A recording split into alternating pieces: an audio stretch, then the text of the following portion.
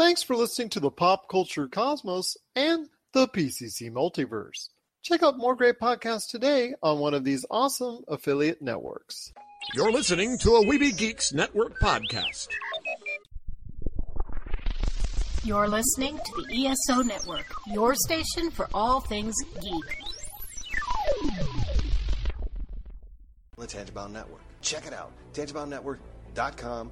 Listen to this show, the latest episode, every time. A proud member of the Gonna Geek Network. The opinions expressed are those of each individual. Check out all the other geeky podcasts over at GonnaGeekNetwork.com and get ready, because geekiness begins in 3, 2, 1. On this week's episode, we have reviews of the Snyder Cut and Falcon and the Winter Soldier. PlayStation looks to shake up the esports industry. And what does Square Enix have planned for us next?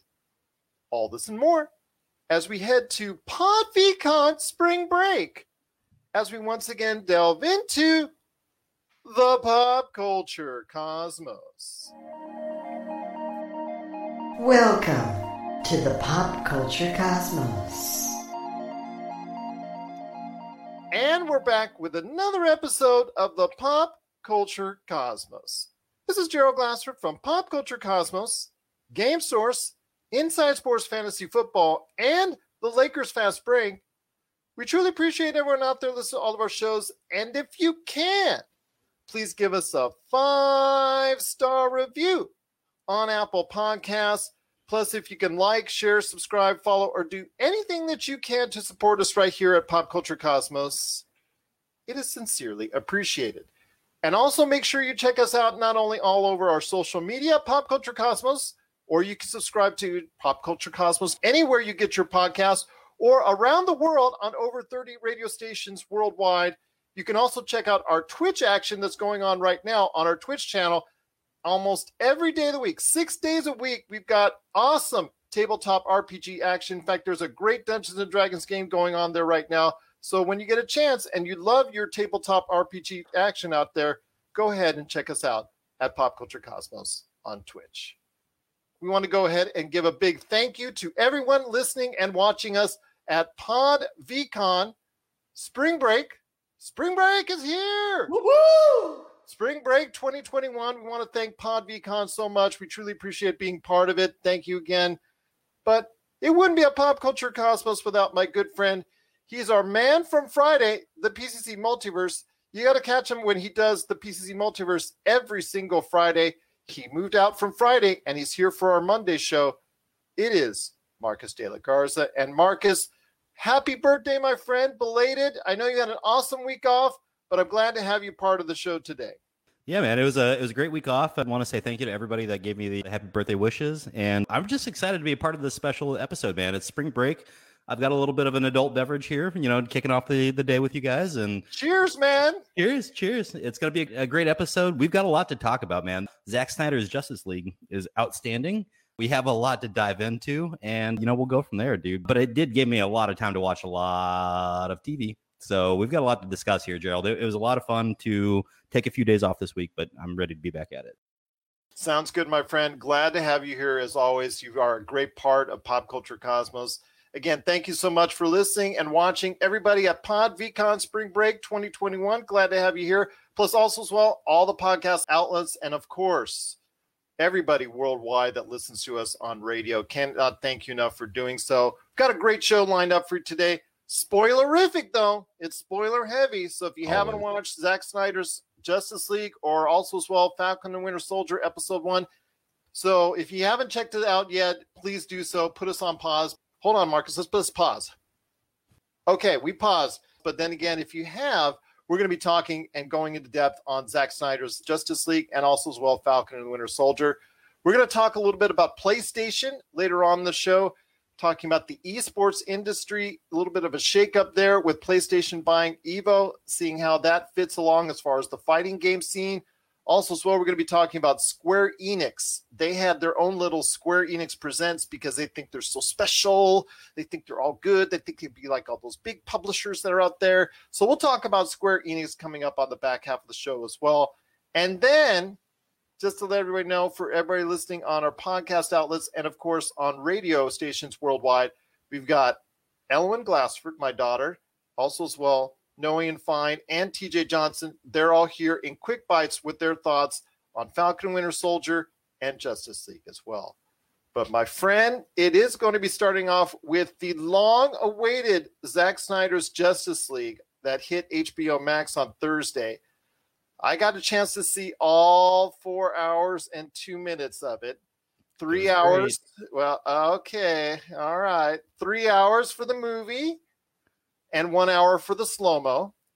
So I wanted to go ahead and go into it right now because there's a ton of slow-mo. There's so much slow-mo, man. But we'll get there. I enjoyed it. Slow motion. Oh, yeah. Throughout the movie. There's a lot of Ezra Miller in slow-mo, and, he might not be the best for slow-mo in close-ups. Well, that's just my take. Ezra Miller, his Flash, okay, I get it. He could be in slow-mo, but there was a ton of other stuff in slow-mo as well. I mean, Zack Snyder loves the slow-mo. He almost loves the slow-mo as much as J.J. Abrams loves lens flares. That's all I think he has. I was about to make that joke. Oh, okay. Man. Because I watched Star Trek again last night for the umpteenth thousandth time. So it's funny because it reminds you of how much J.J. just loves to throw that lens flare out at you. Random lens flare right in your face, man. Just right there. Right there. But again, getting into the movie, my friend, it is Zack Snyder's vision of the Justice League. I'm going to say it's an improvement. For me, after 4 hours, I thought it's a little bloated. Absolutely loved Ray Fisher's performance and so happy to see him finally get the just due he deserves. He's such an integral part of the movie when you see Zack Snyder's vision, and so much was taken out with Joss Whedon's version. Again, I thought there was a little too much. I thought the epilogue were unnecessary, and I think there was other little things I could quibble on it, but I had originally given the 2017 Joss Whedon's Justice League a 5 out of 10. I now bump it up as far as Zack Snyder's Justice League to a 7 out of 10. It's built off of chapters. So if you're intimidated by a 4-hour, 2-minute movie, you can do it in chunks, almost like you're watching a television series. And that's probably a better way to take it. But again, my friend, I've got some questions all over the place on it. I think that for me, the biggest disappointment, and that's the one thing that Josh and I have been talking about for years, was the end credit scene in the Joss Whedon version with Deathstroke coming up to Lex Luthor and talking about, hey, let's go ahead and start a Hall of Villains of our own. I thought that was awesome as far as a setup for something in the future. Unfortunately, that line is taken out and replaced with Bruce Wayne's Batman, because it was supposed to be setting up a Batfleck movie coming up in the future. But unfortunately, that's not anymore going to be happening. But I'm so disappointed that Zack Snyder's visioning of the Justice League 2 and 3 doesn't include really a Hall of Villains, because I really would love that concept. But again, overall, I think it's an improvement. But I don't know if it's like the leaps and bounds, because some people are just absolutely praising this. You absolutely loved your time with it, and I'm very happy for it. But I think it's good. I don't think it's great. I think, Gerald, you and I have talked about it. I haven't been happy with what anything DC's done since Batman, Chris Nolan. I think Chris Nolan really captured how dark and gritty Batman can be, but also wholesome at times when he needs to be, and also just the symbol that you need them to be at times as well. I felt like Zack Snyder's Justice League was very much in that same vein from a production standpoint, from a directorial cinematic standpoint. This felt like an extension of that Batman vision from Christopher Nolan. It just felt like we took that into the deep, dark place where it needed to be. And so I really enjoyed my 4 hours spent with Justice League. I know that you felt much differently about it. I thought it was okay. I thought it was okay overall. I'm glad it got expounded upon, finding out characters I never even knew existed, like possibly the Atom, the character who would become the Atom in DC. He was not even appearing in the Joss Whedon cut. Well, and simply what we did with Ray Fisher's storyline, if you will, I thought we did a wonderful job just expounding upon what his backstory is and what he kind of means to the group as a whole. For me, just giving us enough of a backstory to make us really compelled to his storyline did a lot. And I think it really brought together some of those holes in the plot line that we had some issues with from the 2017 movie. But you might be right. We might have taken it a step too far in a few spots. 30 seconds of content here and there across the movie, and maybe gotten a movie that was 3 hours and 30 minutes instead and still had the same quality content received. Yeah, I think so. But at the same time, how often do you get a blank check and just a chance to do whatever you want, right? I liked my time with Zack Snyder's Justice League. I think it is an improvement, and I'm looking forward to seeing everything that's coming about with hopefully a future for it. I mean, that's the question I really have. And that's a question I think that leaves a lot of people is, do you think that there will be a future? I mean, they've already laid out 2 and 3 on storyboards on social media. So Zack Snyder doesn't think that HBO Max will have any future for Zack Snyder's Justice League vision. I ask you, do you think there will be a future for Zack Snyder's Justice League with a 2, with a 3, or even anything else relating to that going forward? It's really hard to turn down intellectual property that's making money. And I think that's something that we learned in the pandemic, right? When you have something that's making a little bit of money, stick with it, keep pushing it. And unfortunately, I don't think that's what's going to happen here. The Snyder cut of the Justice League was fantastic in my mind. I think they've had a lot of people that have watched it. I'm waiting to see what the numbers are, what the guesstimation of the numbers are, in the next week or two to see how many people probably watched this opening weekend. Those numbers will reflect the possibility of future movies. But like you said, they've already done storyboards and put them out to the public. It's hard to walk back from that point. But at the same time, if you're ever going to do it with the director, why not Zack Snyder? Why not let him take what he's already put out into the ethos and turn it into something entirely different or even darker than we ever could have thought it could have been? Well, again, it is Zack Snyder's Justice League. We're looking forward to hopefully seeing more. I know in 2017, Marvel hadn't yet fully realized Thanos because Infinity War hadn't been out yet. Avengers Endgame hadn't been out yet. But, I mean, I see the mirror images of the Thanos storyline, even with the anti-life equation that's involved. But I want to hear your thoughts on Darkseid as a menacing character. I mean, after watching what Marvel has done, does Darkseid still have that same kind of impact? To me, he did. And I think a lot of it was just kind of the expanded storyline we got here and just looking at Darkseid as a villain, kind of a shielded villain, right? Like you've got Steppenwolf as the intermediary for almost 90% of the movie. Yeah, I don't know if he's as imposing as a figure as they wanted him to be. That final scene where the portal opens up and they end up sending Steppenwolf's head and his body back through the portal. At that point, it was just like, ooh, what's going to happen now? I'm really looking forward to the next movie. And I think that's where I really was captured in thinking that Darkseid could have been that person that we were looking for as a villain moving forward. Hopefully, Zack Snyder will get the opportunity to revisit the Justice League in that universe. But here again today, it is the Pop Culture Cosmos. We are live at PodVCon 2021. We're so happy to be here. But who also is here with us, but my regular host of the Pop Culture Cosmos. It is my good friend indeed. You got to go ahead and check out what he's doing today at popculturecosmos.com, including his great shows, Topicocalypse and the Super BS Gamescast. Plus, check out his book, which you can get today. Congratulations, You Suck. That is now available at Amazon and Barnes & Noble. It is my good friend as well. It is Josh Peterson. What's up, man? What's up? What's going on, guys? Happy to be here. A lot of stuff dropping this week. Absolutely, my friend. And before we head on out for the break and we go into Falcon and Winter Soldier right afterwards, your thoughts, my friend, on Zack Snyder's Justice League. So I think that it's a very beautiful film. I'm about like halfway through right now. I've been trying to like watch it in pieces because I don't have like 4 hours to sit there. I imagine not many people do. So I've been trying to watch it in pieces. The color palettes are absolutely beautiful in this film. Like I love how each hero has their own palette. You have like the Amazons have the dark golds and the oversaturated skies. Aquaman has like the grays and the blues. You have everything with Batman is really like dark and gray. And then you have the Flash, for example, has like dark blue tones. Like it's all done very beautifully. And I do love all the extra backstory on a lot of these characters, like Cyborg. It really like humanizes him, like seeing that part where he's at the football field. He just wants to have this relationship with his dad. And he ends up being stuck with him, right? Like he thinks his dad doesn't love him, so he gets stuck with him because of that car accident. And then his dad uses the mother box to turn him into Cyborg. There's a lot of I guess a lot of people call that extra exposition, but I think that that does a lot for the film. So far, it doesn't feel bloated. It feels like it's, I don't know, it's just enough like backstory to really like give all these characters their proper time to shine. And I think that that's something the original movie was missing. So as soon as I get to the rest of it, I'd love to like expand more on it. But yeah, it's a very beautifully made film. I love the music again, love the color palettes. The cinematography is pretty great. And, you know, I'm excited to watch some more of it.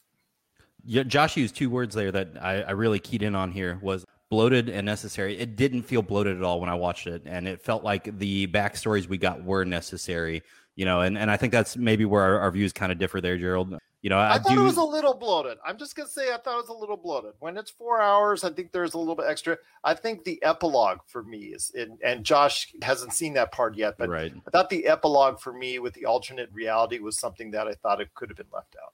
I appreciated it, though. It felt like a nod to the fans at the end of the day. It felt like Snyder saying, hey, you guys have waited a long time for something that would have just thrown you a bone. And here, let me throw you a bone with a little bit of a Joker and Batman twist. So it is Zack Snyder's Justice League. Some great thoughts there from both Marcus de la Garza and Josh Peterson. If you have thoughts on Zack Snyder's Justice League and you would love to share it with us, just go ahead and reach out to us, popculturecosmos@yahoo.com or popculturecosmos on any social media outlet. Thanks so much to Hermes House. Agreed, Gerald, but at the same time, cutting the slow-mo could have saved a few minutes at least, and that was, yeah, that's what I'm saying. Yeah, it's you're just, not right. 3 hours of movie, 1 hour of slow-mo. That's all I say with Zack Snyder. But it again, to me, I have positive things to say about as far as overall for the movie, and I do, like you, Josh, say as well as far as Cyborg's time. I really appreciate everything that they brought to the table with Cyborg. Can I ask you guys a quick question? Why do you think that was originally removed from the film? Like, I know Ray Fisher's story and all that, but like that really adds extra layers to that character. Like his character was very surface. I'm going to just point this out. If you go to my friend TJ Johnson's social media and his thoughts, he pointed out that a lot of the individuals that were cut out or their stories really just truncated were of different ethnicities. That's something that he pointed out. I don't know if ultimately that's a decision. I mean, obviously we heard the tremendous problems that Ray Fisher had with Joss Whedon on the set of Justice League, but I think that, you know, that's something that people have thrown out there. I've seen that on social media as well, but it's very disappointing. I just think that Cyborg was the key to Justice League and in Zack Snyder's vision, and to see him cut out so tremendously was very disappointing. That would make sense. I mean, if you looked at Buffy the Vampire Slayer, was a pretty much all white cast. So I don't know. I don't know. I honestly, guys, can't come up with a reason why you would cut some of the most important parts of the storyline that we missed for Ray Fisher. It's unbelievable. And, you know, I honestly hadn't heard that theory yet about cutting minority cast members. Well, he laid it out as far as all the people that are missing or cut severely in there. Well, and there's a common theme. That's all that. Yeah, because even if you look at the Flash's scene that was cut out with Iris West, like that would make sense to me also, and it's a crying shame, honestly. And who is now the head of Star Labs, or who is the assistant? I think Josh is still at that point in the thing as far as the assistant, the gentleman who becomes the Atom in the comics. Right. He's of Asian descent, and he's not even in Joss Whedon's version of it. So we'll just leave it at that. But again, go ahead. That's really disappointing. I really didn't know that was going on behind the scenes, and now it's kind of just like, ooh, man, I don't know if I can even really enjoy what I watched now. Like, it feels like we kind of did some people dirty, but maybe we're fixing it. We're fixing it here with the Snyder Cut, and I might be okay with that then. So that's the hope, right? That with everyone, all the praise the Snyder Cut's getting, that they will put things back on track and not keep spinning off into all these other like multiverse properties. To cut out Cyborg's significant contribution to the Justice League after what I watched, which to me is the best part of the film. Thank you. Is very disappointing. It's very disappointing indeed that Joss Whedon would go. Again, I like the cutscene of Joss Whedon as far as them stating, actually, I can't even say that with Josh hasn't seen it yet. So again, I will just say that the time invested as far as in Zack Snyder's Justice League was very well worth it. I give it a good grade. Obviously Josh and Marcus really love what they're seeing. So Hermes, thank you for your thoughts and comments on this. And I tell you what, if people want to go out of their way to see it, I'd say consume it like Josh. If you get intimidated at the 4 hour runtime, see, like Josh in the episode, it's actually segmented off into episodes. Yeah, like the time marker on HBO Max has like little dots to show like where the episode's in, which is cool. Mm-hmm. Yeah, absolutely. So we'd love to hear your thoughts on it. Is it too bloated? Is it better than Joss Whedon's version in 2017? We'd love to hear your thoughts. PopCultureCosmos@yahoo.com. Hey, this is Chad from Ghost Toasters, and you're listening to Pop Culture Cosmos Podcast. For the latest news and information, analysis and opinions on the Los Angeles Lakers and the NBA, check out the Lakers Fast Break podcast today on wherever you get your podcasts.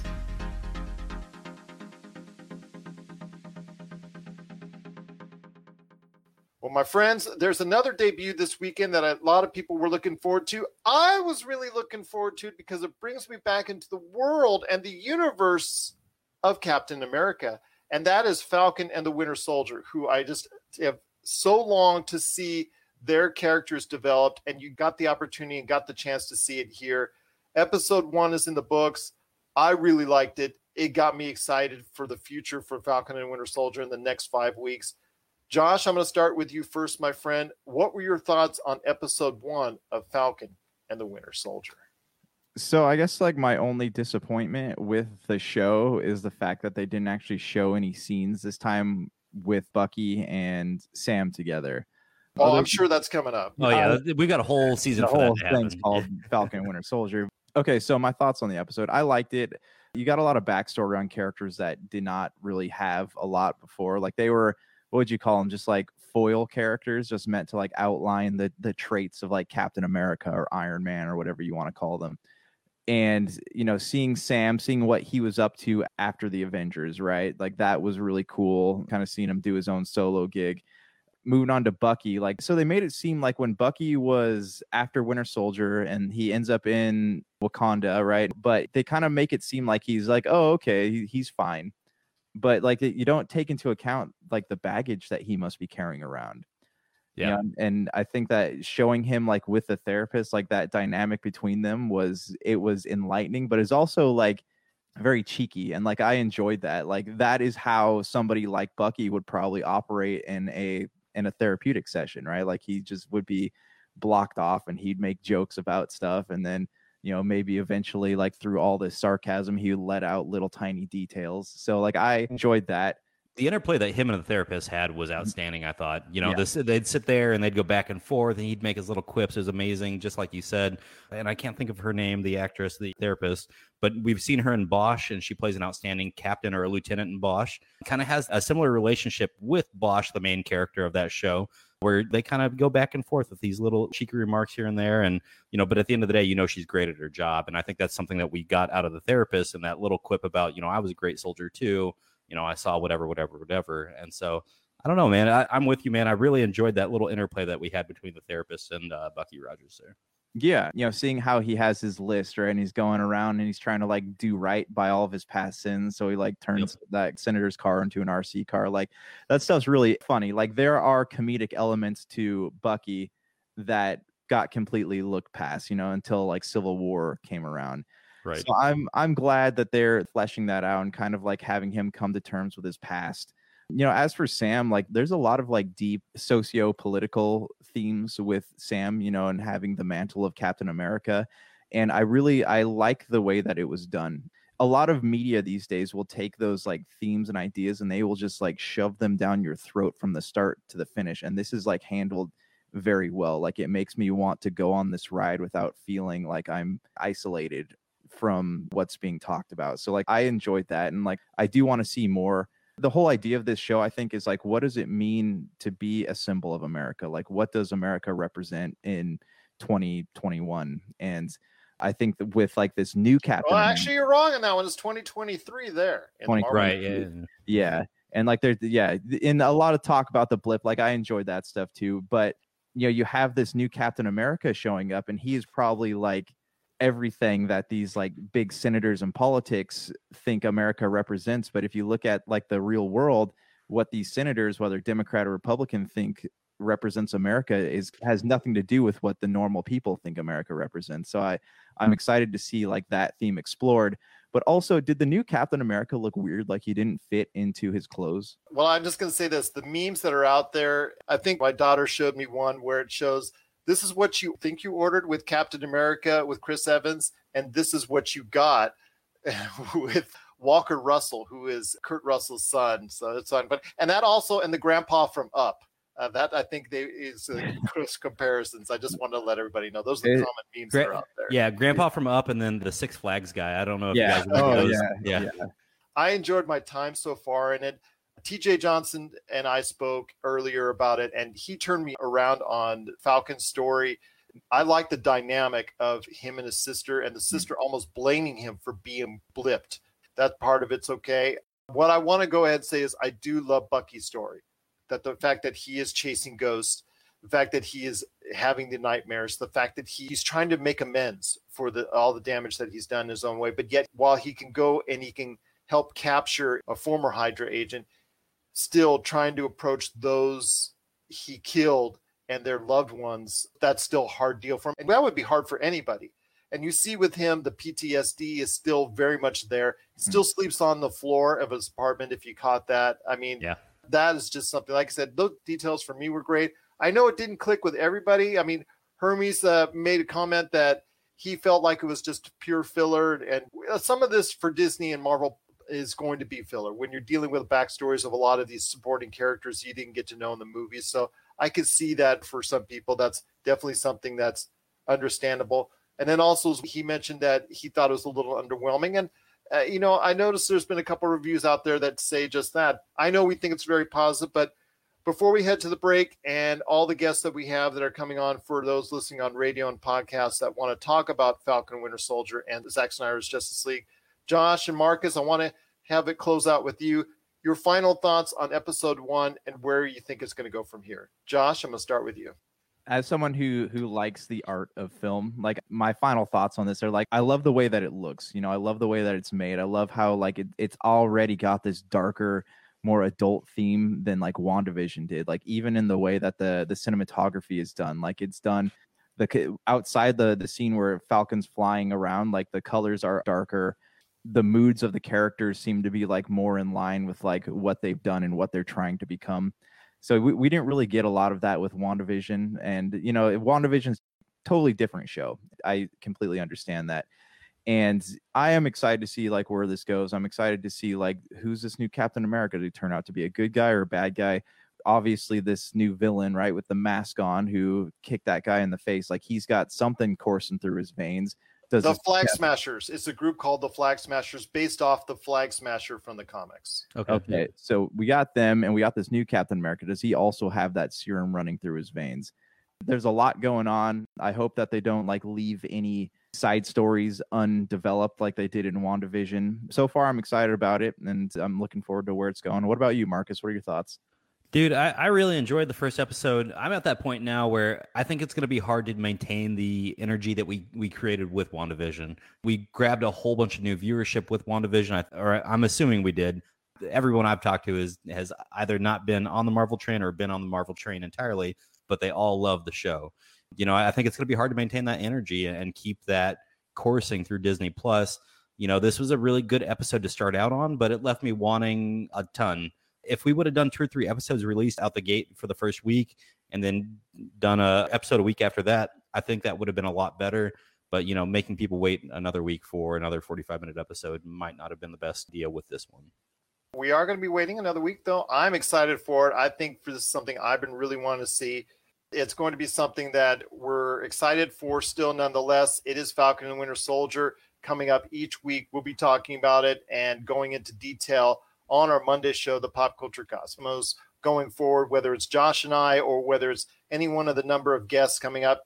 Speaking of Zack Snyder's Justice League and also as well Falcon and the Winter Soldier, we're going to go ahead after the break and talk to a lot of people, including TJ Johnson, also so Ellen Glassford and Noe and Fine, about their thoughts on either Zack Snyder's Justice League or Falcon and Winter Soldier. So for those listening on radio and podcast, want to go ahead and mention that they're coming up next right after the break. This is the Pop Culture Cosmos. If you want to see the coolest action figure collections out there, the stuff that you played with as a kid, hear from industry insiders that made the toys that really, truly defined who we are, then you got to check out season 1 of Action Figure Adventure. And that means right now you've got to go to Big Bad Toy Store for the 2-disc Blu-ray to check out all 10 episodes. I guarantee if you grew up playing toys, you will love Action Figure Adventure. Wow, that was pretty good. That was pretty good. Almost promo worthy there. But, I already asked you for fresh new promos, but that's beside the point. I knew I was supposed to write something else. And we are back with the Pop Culture Cosmos. It's Gerald Glassford coming right back at you here. Want to get some more thoughts on Falcon and Winter Soldier and Zack Snyder's Justice League. Here today to talk about Falcon and the Winter Soldier is an awesome guest indeed. It is my daughter, who actually is the pop culture expert of the Glassford household. It is Ellen Glassford. And Ellen, you being the Marvel fan that you are, and you are a big Marvel fan, want to hear your thoughts after a great series in WandaVision. Want to hear your thoughts how Marvel has followed up with episode 1 of Falcon and the Winter Soldier. I was so excited for this show. Out of all the Disney Plus shows they announced at Comic-Con 2019, The Falcon and the Winter Soldier was the one I was most excited for because Sebastian Stan and Anthony Mackie have such great chemistry together, and I was so excited to see how that would play out into a series. And this premiere episode of The Falcon and the Winter Soldier was really good. It totally makes sense where both of the characters are, considering their backstories and what's going on in the MCU right now. And I'm very excited to see what happens next. Well, I want to hear your thoughts exactly on how the series will unfold in Falcon and Winter Soldier. I think Sam and Bucky are going to have to team up and sort of take on the Captain America legacy, but not just a mantle maybe, but also the enemies he made and the idea of Captain America. I think they're gonna take on U.S. Agent or the new Captain America, John Walker. He is listed in the credits as U.S. Agent. I think Sam doesn't really agree with the fact that he gave up the shield so they could put it in a museum, and now they've given it to John Walker. And I think we're going to see also the Flag Smashers come in, and I think everything is going to tie back to just the idea of Captain America, and Sam and Bucky are going to have to fight for that. Baron Zemo is going to probably play a part in this as well. I want to hear your thoughts, Ellen, real quick on Baron Zemo and how he might play a role in how he's going to help manipulate everything that's going on, comparatively speaking to what he did in Captain America Civil War. I think he might team up with the Flag Smashers, actually, because Baron Zemo is not a fan of superheroes. You hear him saying in the trailers that he doesn't think the world needs superheroes, and I think him and the Flag Smashers, their whole thing, kind of almost go hand in hand. So I think he will team up with the Flag Smashers. Well, you know what? I'm excited for the rest of the series. It is 6 episodes long, but I am very excited to see what's upcoming next for Falcon and Winter Soldier. One last question to ask you, my dear, before we head on out, and that is this. What are you looking forward to most when it concerns Falcon and Winter Soldier? Obviously, Falcon had a tough decision, like you said, to make because he felt he still wasn't worthy of the Captain America persona and obviously the Captain America shield. He gave that up.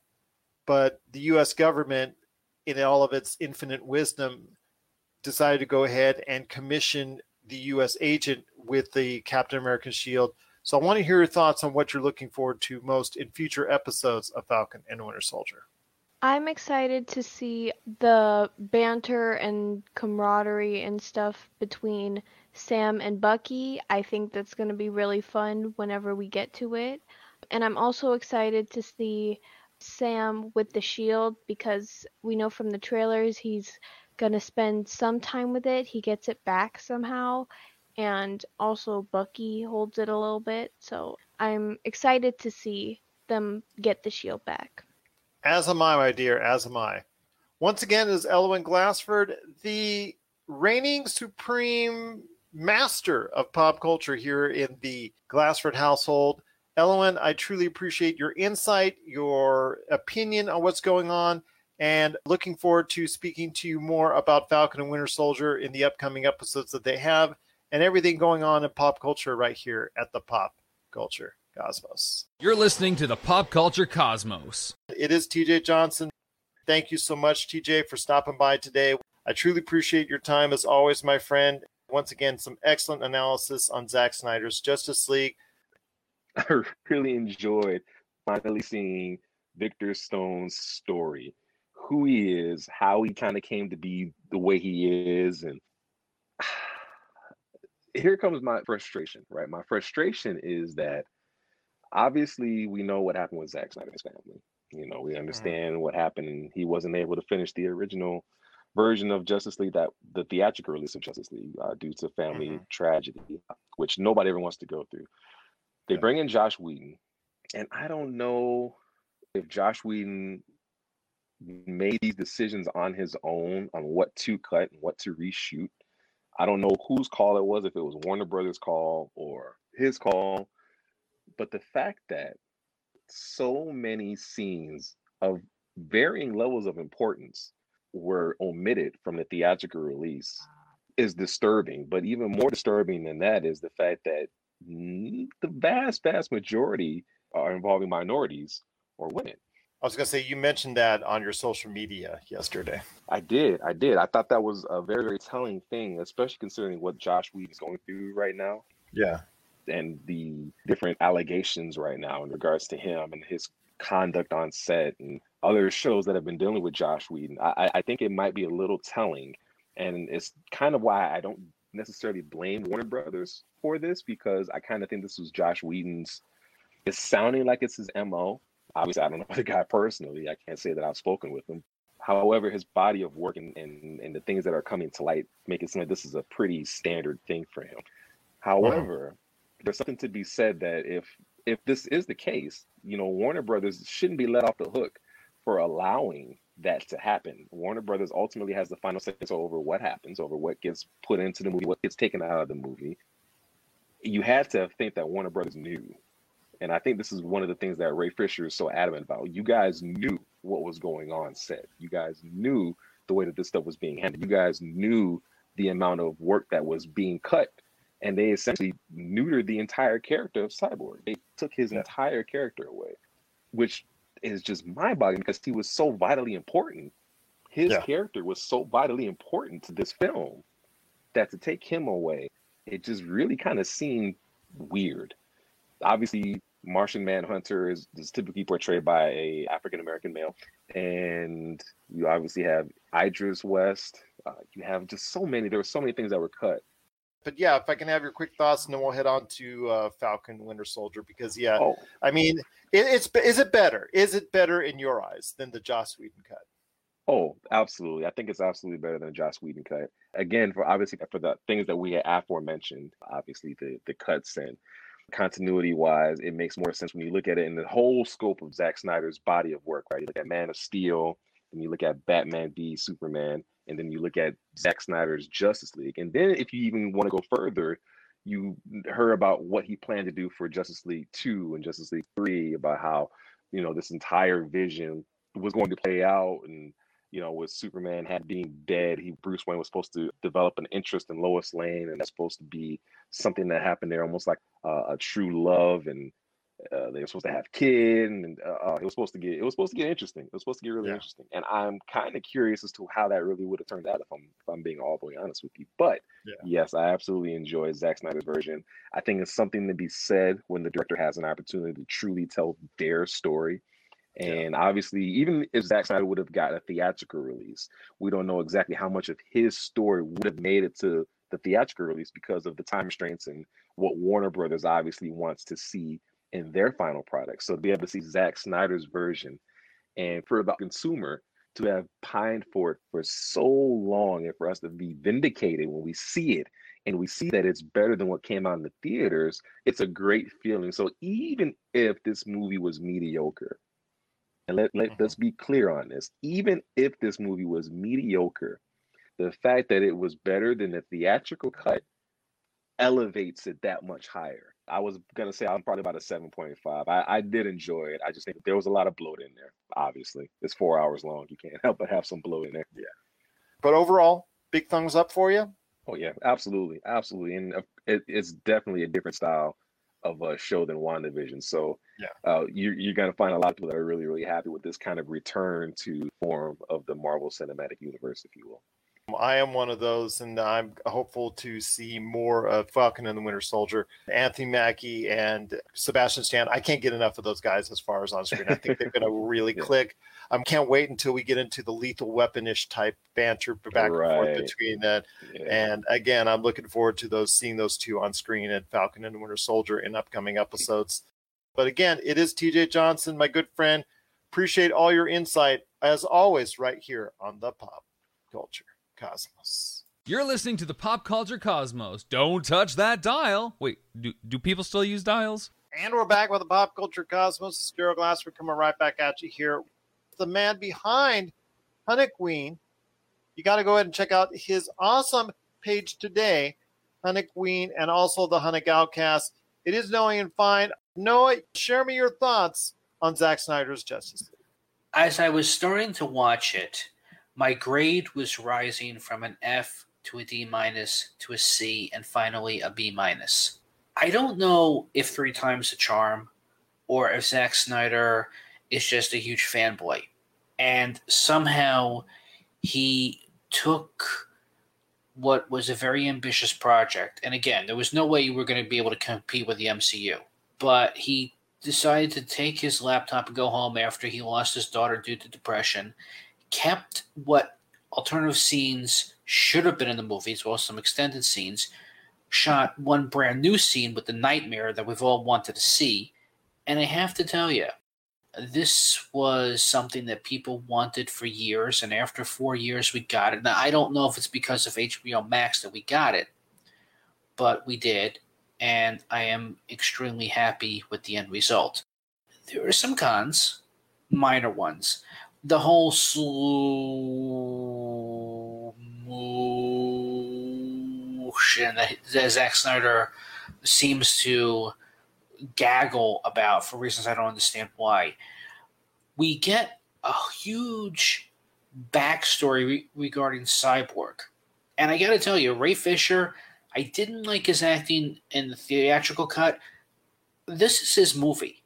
For better or for worse, it's really more of a Cyborg movie, and the Justice League just kind of like weaned themselves in towards the end. Gal Gadot, I still don't appreciate her acting, but we don't have to worry about listening to how much she misses Steve Trevor anymore. We don't have Ezra Miller as Flash being the smart aleck as he was in the theatrical cut.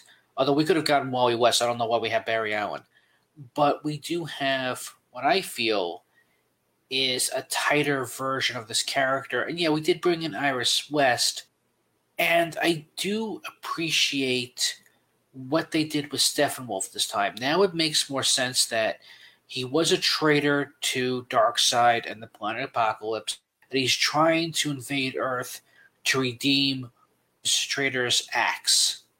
Now, it's not a great backstory, and this is something they almost could have done in a Transformers movie with Starscream and Megatron, but somehow the design of Steppenwolf, it's a little more intimidating. It's not so much Thanos 2.0, even with Darkseid. We barely get Darkseid.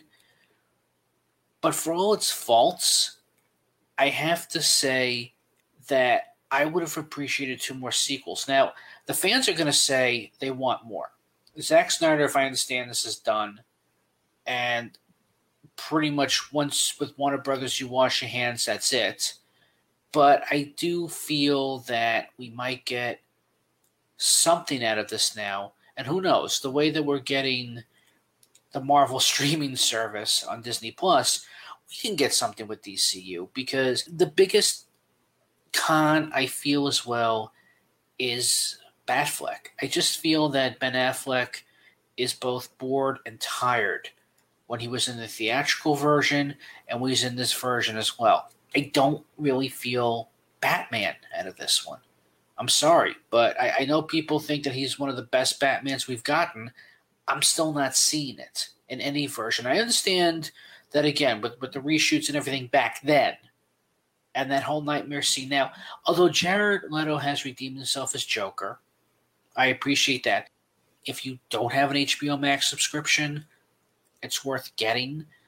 If they do put this on digital download for Prime, or Blu-ray still exists, it's definitely going to be worth your $15 to $25, depending on how much Blu-rays are nowadays. Definitely worth your time and money. Well, B- is probably a best way to say it. I think for me, it was a 7 out of 10, which is right in that C, B- range. Again, it's an improvement. It's improvement over the theatrical cut. Two things I would have liked seeing of it. Again, I would have loved to mention of the Hall of Villains, because I think that's a better storyline than Darkseid. I think a Hall of Villains versus Justice League is a much better movie, but unfortunately that line was deleted out of this version of Zack Snyder's cut. And then the relationship between Batman and Wonder Woman was severely cut in this version. I would have liked to see a little bit more romantic storyline, because that was one of the few redeeming things that I enjoyed, if you can say enjoying it, when you're watching a movie that you grade 5 out of 10 to. So I would have liked to seen that evolve a little bit more in the Zack Snyder cut. But other than that, like I said, it's substantially better in many ways. And of course, I think Cyborg Ray Fisher, his performance really made the movie for me. And that's what made it at least a pretty good movie. And again, I agree with Noah that you might want to take this in episode chunks. I mean, if you really just think you're intimidated by the 4 hours, go ahead and just watch it in chunks. It's okay. It's almost like episodic television in the way it's structured. And again, with the whole Jared Leto, his performance is a lot better. I don't want him to do another Heath Ledger, and I don't want him to do another Jack. I want him to do his own thing. My bottom line is this, is that anyone could be Joker. It's depending on the writer, the script, and the actor. I'm not saying he's the greatest or the best. I still see him as a poser, that foul Joker, which is something I don't think we've really seen too much in this or any film universe. We've always seen this character has always been the Joker since day one. If they don't worry about building up to huge storylines and crossovers, and they do single stories, this could kind of work. But again, time will only tell what Warner Brothers is really going to do now that the Snyder Cut was not a miss, it was a hit, and people were raving about it. So I'm kind of seeing what the repercussions are going to be now. If they want Zack Snyder to come back one more time, if they want Affleck to come back one more time, what's going to happen? Time will tell. I doubt nothing. But in all honesty, if this is Snyder's swan song, gotta be honest with you, he left with a very positive note. And I think he left with not the finger, which I thought he was going to do. And from what I'm hearing and reading, good game, Zack Snyder. You're not the greatest director or writer, but you have a better attitude towards the business than I thought you did. So thank you from the bottom of my heart. And again, I do know that the proceeds for this film are going for suicide prevention and people who are depressed. Again, because this movie was dedicated towards his daughter, and rightfully so. So I want to thank you so much, Zack Snyder. I know you've been through a lot, but good game. It is Noah Ian Fine. His thoughts right there on Justice League. If you have any, please let us know. popculturecosmos@yahoo.com. Thank you so much, Noah. Please check out everything that he's doing at Hunnick Ween and Hunnick Outcast on Facebook. Noah, it's so great to have you part of the show. I know you'll be contributing much more to us, and we're looking forward to it right here at the Pop Culture Cosmos. If you need your video game fix, be sure to check out Retro City Games. Located in Town Square on Las Vegas Boulevard or in Henderson, Nevada, Retro City Games has the cure for all your video game vices. Retro games and games for current consoles, Nintendo, Sega, PlayStation, Xbox, and more. Retro City Games has all the staples from any library and some highly collectible offerings too. So pick up a few games today at Retro City Games in Town Square on Las Vegas Boulevard or in Henderson, Nevada. Retro City Games is your video game metropolis. Want to thank so much TJ Johnson, Noah Ian Fine, and also as well Ellen Glassford stopping by on the program. check out their thoughts continuously on Falcon and Winter Soldier coming up in the coming weeks. But before we head on out, guys, want to go ahead and thank so much again, PodVCon Spring Break 2021. You're checking us out right now. We truly appreciate everyone out there that's watching and listening to us there. But guys, before we head on out, want to go ahead and talk real quickly about PlayStation buying Evo. So Josh, I want to hear your thoughts on what you think this will do for the fighting scene. I mean, they're based here out of Las Vegas, so I'm kind of familiar with them, have been dealing with them for years off and on. So I know this to be the premier fighting game tournament that happens every year as far as for several different fighting games. This is big within the esports industry. What do you think that PlayStation's ownership now of Evo will do for esports? I feel like you're setting me up with this one because you know that I'm not a big PlayStation fanboy. Kind of, yes. So blanket statement here, until Sony makes their products like their PlayStation 5 more readily available, like I don't like anything that they're doing, specifically in the vein of like Evo. There's a lot of people who like fighting games on a variety of different platforms. What does this mean for current contracts, right? Because I know Nintendo's involved in the Evo scene. I'm not sure how involved Microsoft is. They were using Killer Instinct was a major part of it. Then Super Smash Brothers was also a major part of Evo. So obviously that's in question right now. Right. And then what does this mean for people making fighting games? Does this mean that they're going to have to make them exclusively on the PlayStation platform? Or is something new going to pop up in the wake of Sony purchasing Evo? Like, I don't understand why they did it. What do you guys think the motive there was? Because I don't imagine there being a big profit in something like this, especially with all these rising esports associations. I was just going to say, this is market diversity here. I mean, this is Sony just saying, hey, we need to get our foot in the marketplace here. We need to, have a way to hold some sort of championship moving forward. And they could have created something out of thin air, but why do that when you can buy something that's established like Evo? Yeah, you do have the conflicts with other manufacturers now, console manufacturers, specifically Nintendo and Super Smash Brothers. But I'm okay with this. I think this is a great move out of Sony specifically, just because this sets you up to be successful in the long run. We know esports moving forward is going to be a huge deal. So why not set the stage and grab one of the largest tournaments out the game? Do you remember like back in the day, and Gerald, you can probably attest this because you have more history with this, but like the Sega championships and the Nintendo championships, remember they all had like their own thing. So like Evo is something that like brought all kinds of communities of gamers together, whether you're on the Xbox, the Nintendo, the PlayStation, and now like you're isolating a lot of gamers. Why not just have a Sony World Cup or something like that? It's just so funny that you mentioned that because Marcus is a PlayStation fanboy. Josh is a Xbox fanboy. I'm usually here in the middle trying to. Guys, I'm just kidding. Yes, I'm usually here in the middle as far as trying to deviate between the two. And then Josh always throws out the fact that I'm extremely old, and he calls me a Pong fanboy or something. Whoa. But me and Marcus have to have some common ground here. So okay, fair enough. But right now, it's just a statement by Sony telling everybody out there, we're going to take command of the fighting game scene, and Nintendo and Xbox are just going to have to find different outlets for trying to promote their products. And obviously for Nintendo, that's not going to be so hard because Super Smash Brothers is already well known and Nintendo fans eat it up. The thing is with Xbox, publishers are now going to be favoring PlayStation for everything as far as fighting games are concerned. And, Xbox is, while they're staking their claim with the Bethesda purchase and for RPG owners going forward, PlayStation might be the place to go for fighting games. So people will have to decide. If they prefer a better platform for fighting games, they will go for PlayStation. If they prefer a better platform for RPGs, that could quite possibly be Xbox in the future. But again, we want to hear your thoughts on PlayStation buying the EVO World Championships for fighting games and esports. Is this going to go ahead and change esports for good in the fighting game industry? Share us your thoughts, popculturecosmos@yahoo.com. Again, we truly appreciate the great people at PodVCon. Thank you so much. PodVCon 2021 Spring Break. Want to thank you so much for being a part of it. Woo, woo, woo, woo, woo. But guys, I want to go ahead before we head on out and talk about Square Enix. Josh, I know you are a big Square Enix fan. I know you are as well, Marcus.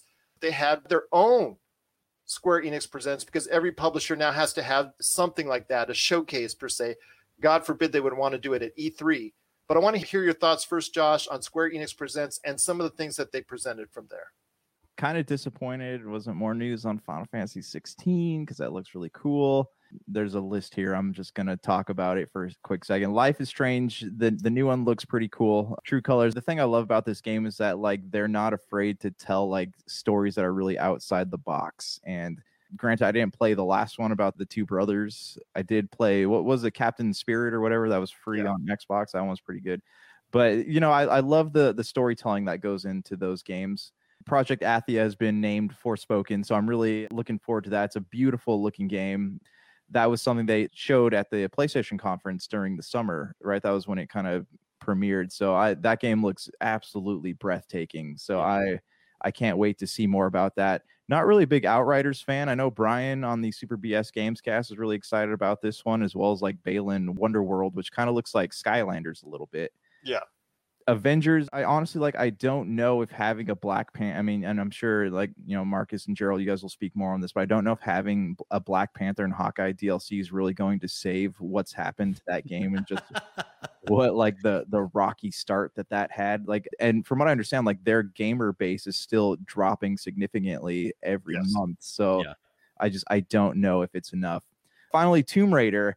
I don't know about you guys, but I was really hoping for the announcement of a new Tomb Raider game, you know, especially with talking about how the new movie's coming out and there's something in the works that's going to be like bridging the old Tomb Raider with the new one, whether that's some kind of like multiverse aspect or whatever, because that sounded cool. I am excited to dive back into these games, the Definitive Survivor trilogy. My hope is that as someone who loves finding achievements and trophies, I'm hopeful that they will have like a fresh set of trophies and achievements. There's a point in playing these three games again. Otherwise, they're fun and I would love to go back to them, but it'll probably just sit like on my back catalog. Anyways, those are my thoughts. Marcus, you had some thoughts on Square Enix Presents? Yeah, and I'll work backwards on basically the same list that Josh had. You know, looking at Tomb Raider, I'm with you, man. This feels like a whole bunch of pandemic marketing at its finest. Oh, yeah. Let's rehash something, throw it at the folks, and try and get them excited for the things to come. Marvel's Avengers, the Black Panther and Hawkeye DLC. There's nothing you can do at this point to save that video game. Let's just call it what it is. Let's go ahead and put that one to bed. I think I was very hopeful when this game first came out. I remember talking about how the multiplayer aspect looked a little Destiny 1-ish. And that was something I was really excited about. Looking back at the release and everything that happened after the release, we came to find out that this was not a polished game, and it was in that vein of unpolished games that were all released around that time frame there. And then Balin, Wonderworld, and Outriders, I actually don't know a ton about. I'm looking forward to learning more. Both of those titles aren't something that I was really, I guess, tuned into, but after watching Square Enix Presents, I was on board. But the Project Athia Forspoken game, you hit it on the head. They announced it at the PlayStation 2020 event, and the views, the raw cinematography that you see in the trailer is outstanding. So as long as we can keep that whole texture, lighting, everything going on with that, I'm on board, man.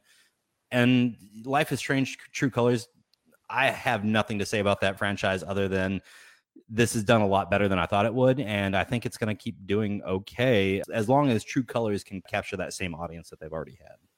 Well, there you go. Those are some great thoughts from Josh and Marcus on Square Enix Presents. Overall, I thought it was all right, but nothing that's going to revolutionize the industry per se. And after all the different presents that we've seen already from Xbox, Nintendo, Pokemon, we saw PlayStation, they've all showcased their stuff. Coming up, Square Enix has another one in May or June, they were saying. Yeah, right around the time E3 would happen. So I'm hoping that we will go ahead and see more. But again, we want to hear your thoughts out there on Square Enix Presents. Was it everything that you would have liked it to have been? Please share us your thoughts. popculturecosmos@yahoo.com. Well, guys, it's been a fantastic episode. We were a part of Pod VCon Spring Break 2021. Woohoo! But before we head on out, guys, I really want to go ahead and thank you guys, Josh Peterson and Marcus De La Garza, for being a part of today's show. Check out Marcus each and every Friday on the PC Multiverse. And, of course, Josh and I invading your homes or your earpieces right there on the Pop Culture Cosmos each and every Monday. So, guys, it's been an awesome episode. But I'll start with you, Marcus. Any last thoughts on the way out? Thank you to PodVCon for a great opportunity for another crossover episode. I know this is something that the three of us love to do. So, Monday or Friday comes together. We had a great time talking about Justice League and Falcon and Winter Soldier. So I look forward to the next time we get a chance to do this. And Josh, I think the floor is yours. I love how most of our discussion today revolved around ensemble things. So like we each had our own podcast that like told our origin stories. And then we bring it all together for like this Justice League Avengers podcasting. So PodVCon, thank you to all the listeners out there. Gerald is actually going to put some credits in this one that say we will return for PodVCon 2. Just look for that, okay? Okay, that's extremely hard. I don't know how you can do that for a radio portion of our audience, but maybe if I've got some crayon and a piece of paper, maybe I can do just that. So for Marcus de la Garza and Josh Peterson, this is Gerald Glassford. It's another beautiful day in paradise right here in the Pop Culture Cosmos. We thank you for listening. And here's hoping you have yourself a great day.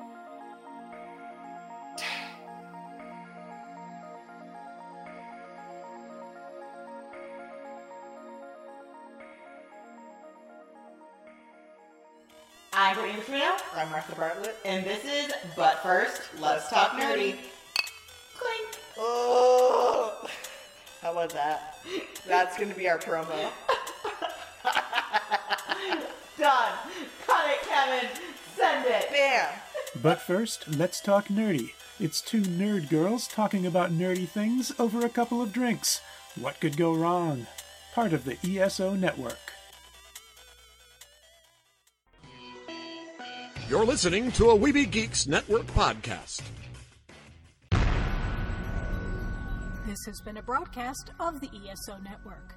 Be part of the crew and help support our shows by donating to our ESO Patreon or by shopping at the TeePublic store, which can all be found at www.esonetwork.com.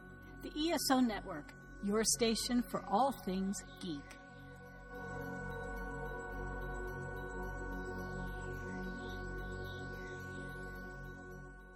Tangent Bound Network. Let your voice be heard.